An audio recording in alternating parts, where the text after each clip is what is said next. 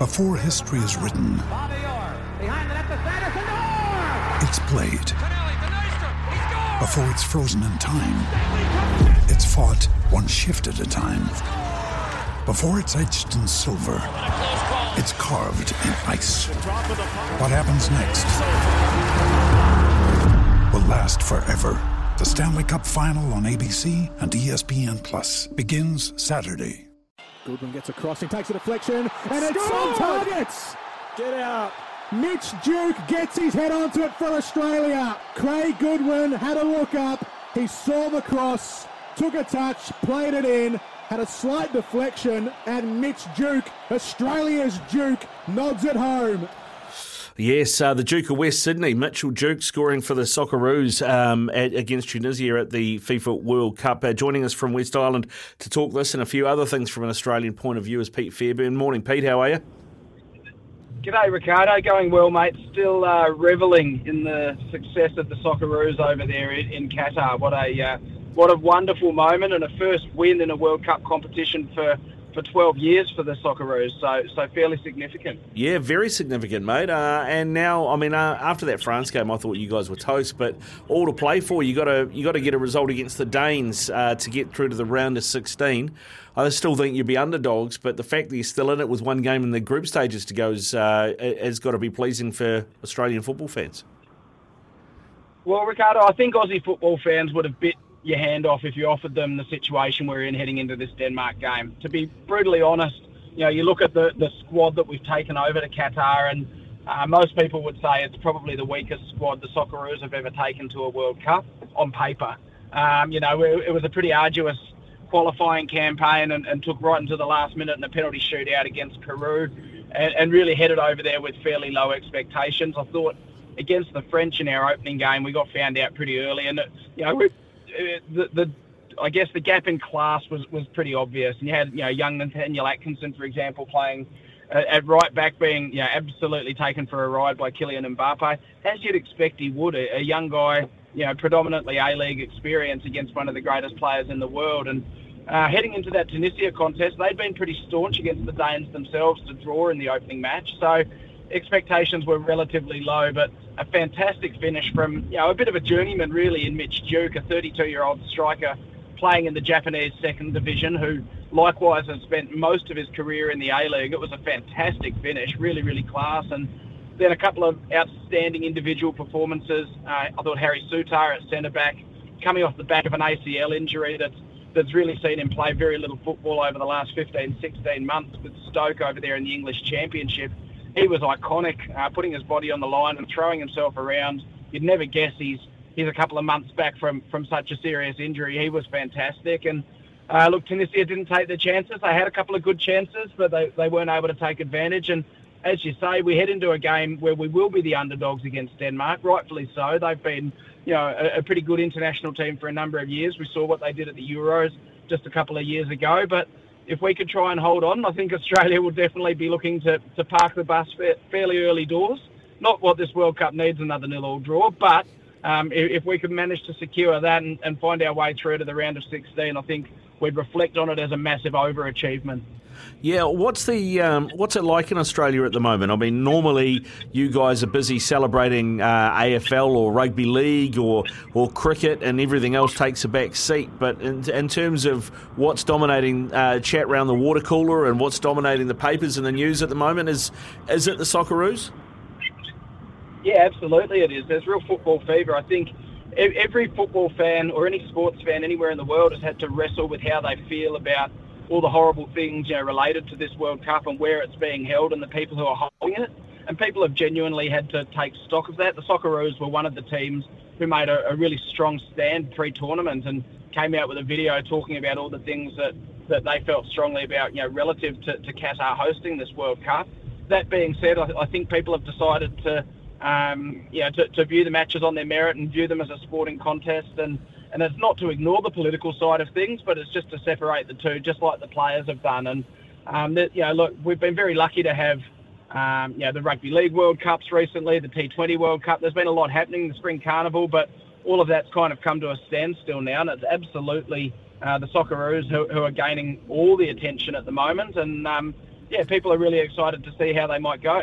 Yeah, all right. Well, we'll keep an eye on how they do go and see if they can progress against the Danes.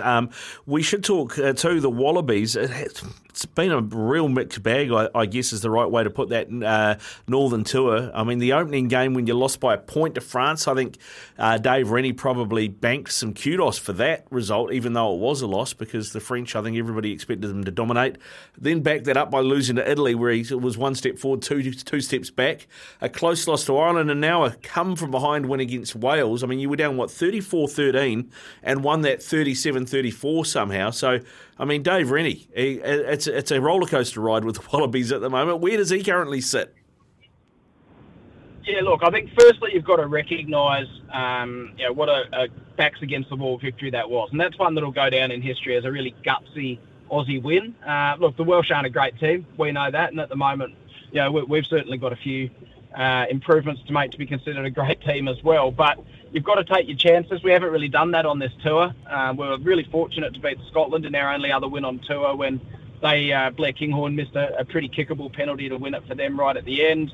As you say, we lost to Italy, France, Ireland by combined 5 points against those three matches. And it's great to look at it and say you're competing against some of the best teams in the world. To get that close is something to be proud of, but you've got to be clinical and you've got to win when it really matters, especially heading into a World Cup next year. So what we've been able to do against the Welsh, coming from so far back with, basically you could put together a 23 of missing Wallabies players at the moment that would probably be stronger on paper than the one that was selected.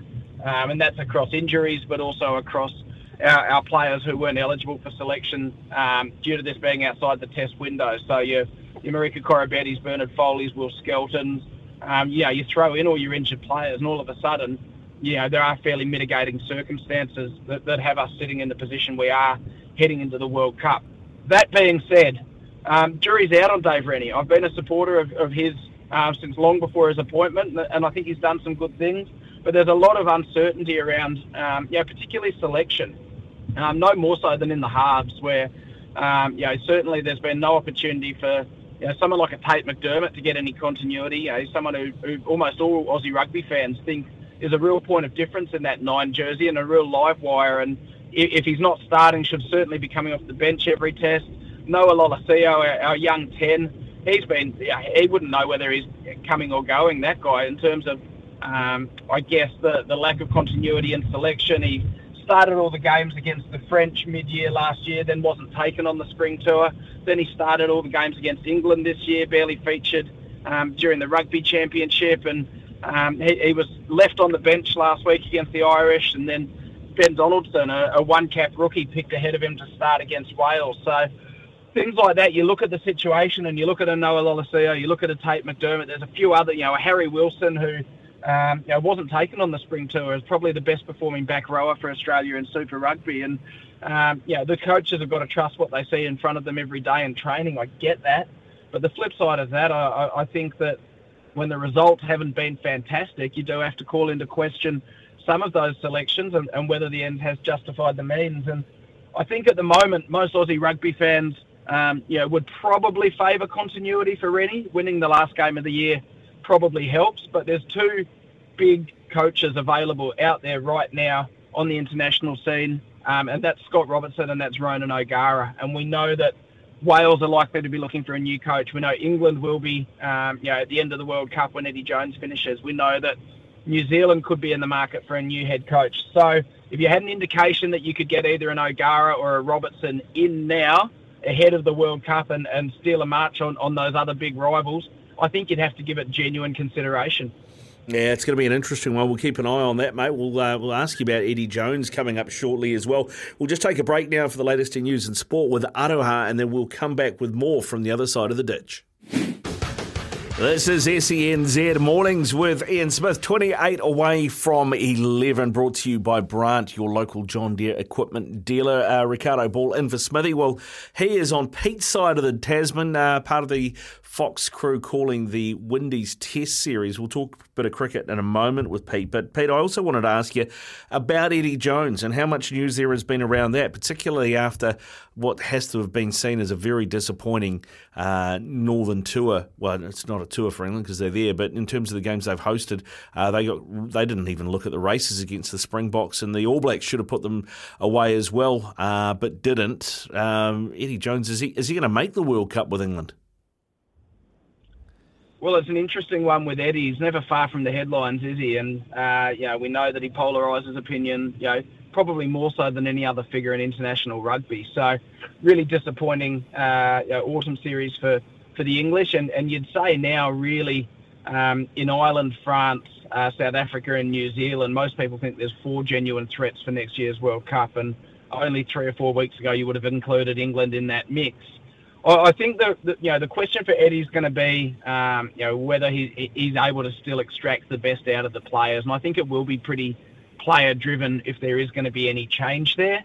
In saying that, I think, we talked about O'Gara and Robertson, and perhaps even Steve Borthwick's considered the English hope for that job at the end of the next World Cup. Are any of those guys really ready to come in with an England team, this close to a World Cup, and with the amount of pressure that rides on that? And I think, with Robertson and O'Gara, the fact that they haven't coached in the Premiership, they haven't been around that type of environment with those players, it's a pretty tough ask for them to come in. And in the case of Borthwick, he's obviously got some international assistant coaching experience, but it'd be a pretty brave decision to get rid of Eddie Jones and bring Steve Borthwick in his place. So I think Eddie will probably get the stay of execution through to the World Cup. He has really selected a lot of players over the last 2 years, similar to Dave Rennie, in that there hasn't been great continuity around his selections. I think a middling Six Nations will be enough for him to stay in the job. So let's say 3 wins would probably be enough for him to stay there, possibly even 2. So I'd be surprised to see him get the boot before the World Cup. He's pretty steadfast in his belief of his philosophies and how they're going to translate to success. So I think he probably gets to hang around. What about cricket over your side of the ditch, mate? I mean, you just had that England series after the T20 World Cup, which seemed a bit of a weird one, just 3 ODIs after a T20 World Cup, and now you're into a Test series against the Windies, followed by a Test series against South Africa. Seems all a bit up in the air at the moment. How's the? You Aussies love your cricket, but I mean, what's the fandom like around the schedules? It seems random. Yeah, look, we do love our cricket. We do love our cricket team, but there is a genuine sense of apathy around cricket at the moment. I think that 3 ODIs were viewed through against England were viewed through a fairly cynical lens, and the fans voted with their feet. I think less than 20,000 went to the 3 games in Sydney, Adelaide, and then only just over 10,000 went to the game at the MCG, which was an awful look for the game. Really, really poor attendance when the stadium's 1/10 full. And then we're heading into, and this is the way the fixture works, right? But we head into a Test series against a Windies team who have really flattered to deceive. They've really, really struggled to have an impact at Test level for a number of years now. So expectations are pretty low there, and people are thinking that it's probably going to be a fairly one-sided contest. There's a lot of apathy around the Big Bash, which has only grown year on year. 61 games in the schedule. Most people would say that's about 21 or even 31 too many, that it drags on, that the calibre of players that the competition can attract, certainly from overseas, is significantly lower because people don't want to commit to a competition that goes for so long. And we've seen this year the international players, the majority of the ones who've come in through the draft system for the BBL will actually leave halfway through the series to then go and play in more lucrative competitions in either South Africa or Dubai. And I think that really shows, where the Big Bash is currently sitting in people's estimations. And then finally, to top it all off, you've got this, allegedly growing divide between the former Australian players and the current Australian players, off the back of the removal of Justin Langer as head coach, earlier this year, which was driven, by player power and the fact that he had lost the dressing room, and seen a number of former players and former teammates of Justin Langer's, speak out in defence of him, and It's turned into a bit of a back and forth now that's being played out through the media. Justin Langer, incredibly passionate man, but has had some pretty forthright things to say in the media in recent weeks around how he felt let down. He said that the people who spoke publicly about him losing the dressing room were cowards. And you've got the situation now where he's joining the host broadcaster for the upcoming Test series, which now they're having to talk about whether he's going to be allowed to interview players directly or he's going to be removed from discussions when current players are involved. So it's really nasty. Not the type of headlines Cricket Australia would be wanting heading into the summer. And after a couple of blockbuster summers with the likes of England and India in years gone by, might be a little bit of a down year for Aussie cricket. Yeah, all right, mate. One of the conversations we're having here at the moment is, and Gary Stead was asked about it yesterday, of course, the Black Caps are in a series with India. We've had 3 T20s. We've just had the second ODI, which was rained out. Most of it's been rain affected. There's been talk about playing and getting more roofed stadiums for cricket to play in around the world. Has been a chat. I know that there was a conversation during the T20 World Cup about why Marvel Stadium wasn't used more. Has there been much chat about that post that, and is that something you can see happening going forward? There's been really very little chat about it, which is quite surprising when you think about the fact that the integrity of that entire competition was considered to be likely to be compromised, and we thought that there was a possibility that the final wouldn't be played at all, yet 5 kilometres down the road you've got a stadium with a roof. For mine, you've got to innovate, you've got to move with the times, and I think every stadium that's built moving forward will always have a roof. We know that. Some of the more famous stadiums, like the MCG, maybe it is time to look at adding a roof to the mix. At the moment, it's easy to say we don't want to play under the roof because we've got a commercial agreement with this particular stadium that doesn't have a roof and is able to hold the most people. But I think that not only the amount of money spent taking people across to the other side of the world to play cricket, but just in general in a crowded marketplace, the opportunity to make sure that you can continue to attract fans and that people want to come and watch your matches. You can't run the risk of matches being cancelled or rained off as often as they are in cricket. We know in AFL there's a lot of games played under the roof at Marvel Stadium. That's generally closed for pretty much every fixture, and that's not even due to rain. It's due to the angle of the sun coming in, and they just made a call pretty early doors after the construction of that stadium. We're playing AFL with the roof shut, and people thought it was weird. It's a bit eerie sitting in there on an afternoon, but what we see is we see a better quality of game. We know we don't cancel fixtures in rugby or in football or in any of these other sports because of rain. Really, cricket and tennis are really the main ones. Tennis, we've got the Aussie Open, obviously, I think 3 or 4 courts now under a roof as well. I think cricket's got to innovate with the times, and I think I think a move to making sure that venues, all new venues have roofs, but even looking at older venues and whether they can be renovated, I think is really important. I think Christchurch will be your newest venue over there in a couple of years. I presume that'll have a roof, and that might have the opportunity for things like that. That's a rectangular venue though, isn't it? Yeah, exactly. Yeah. So maybe a missed opportunity there for cricket. Yeah, that's kind of what it feels like, mate. Hey, listen, before I let you go, I also wanted to talk to you quickly about Origin. I see Freddie Fittler has been chatting, and he's basically talked about the whole Tier 1, Tier 2 nations and Origin eligibility. He's basically said, look, if you grow up in either New South Wales or Queensland and go to high school there, that means you've been nurtured by those systems, and it doesn't matter who you play your international footy for, you should be allowed to play Origin. I know that he's probably got a horse in this race, and this goes in his favour, but it does kind of make sense, and it would get rid of all that tricky eligibility chat, wouldn't it? It makes perfect sense. I endorse it 110%. Not only for the fact that it means that we don't have someone like a Victor Radley who's elected to play for England and therefore won't be involved in Origin moving forward, or a Jason Taumalolo who's decided to play initially for New Zealand and then switch over to Tonga. I think we want the very best players available for State of Origin. I think the days of State of Origin being a selection match for the Kangaroos are well and truly long gone, and State of Origin it lives on its own. It's very unique in sport and what it represents. We want the very best players out there. But then I think also importantly, we want to actually see a spread of talent at an international rugby league level as much as players want to. So we don't want a player electing to play for Australia or electing to play for a Tier 2 nation instead of another Tier 1 nation just so they remain eligible for Origin. We want players playing for whichever country they are eligible for and they want to play for. And we know there's a lot of players in the NRL and in rugby league in general who have multiple cultures as part of their heritage. And I think it's great that they can have the opportunity to represent more than one of those cultures, by playing, say, State of Origin and representing the state where they've grown up. And the criteria has got to be pretty strict, right? I think we've seen, you have to have played rugby league in or for your state before the age of 13, which I think is a pretty good mark.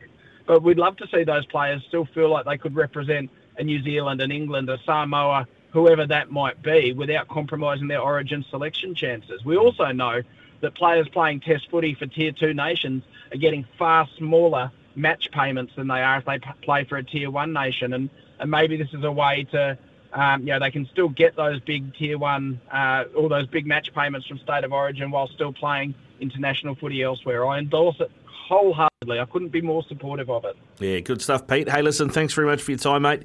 Go well, and we'll catch up with you again soon, eh? Good on you, mate. Chat soon. Hooroo. Yeah, hooroo. Pete Fairbairn there with us from across the ditch, now working with Queensland Reds. Has had jobs with the Rebels, Melbourne Rebels before as well, and was actually the Rugby Union Player Association media guy for some time. So it's pretty close to pro sport over there and has some interesting insights as well. It is 16 away from 11 here on SENZ.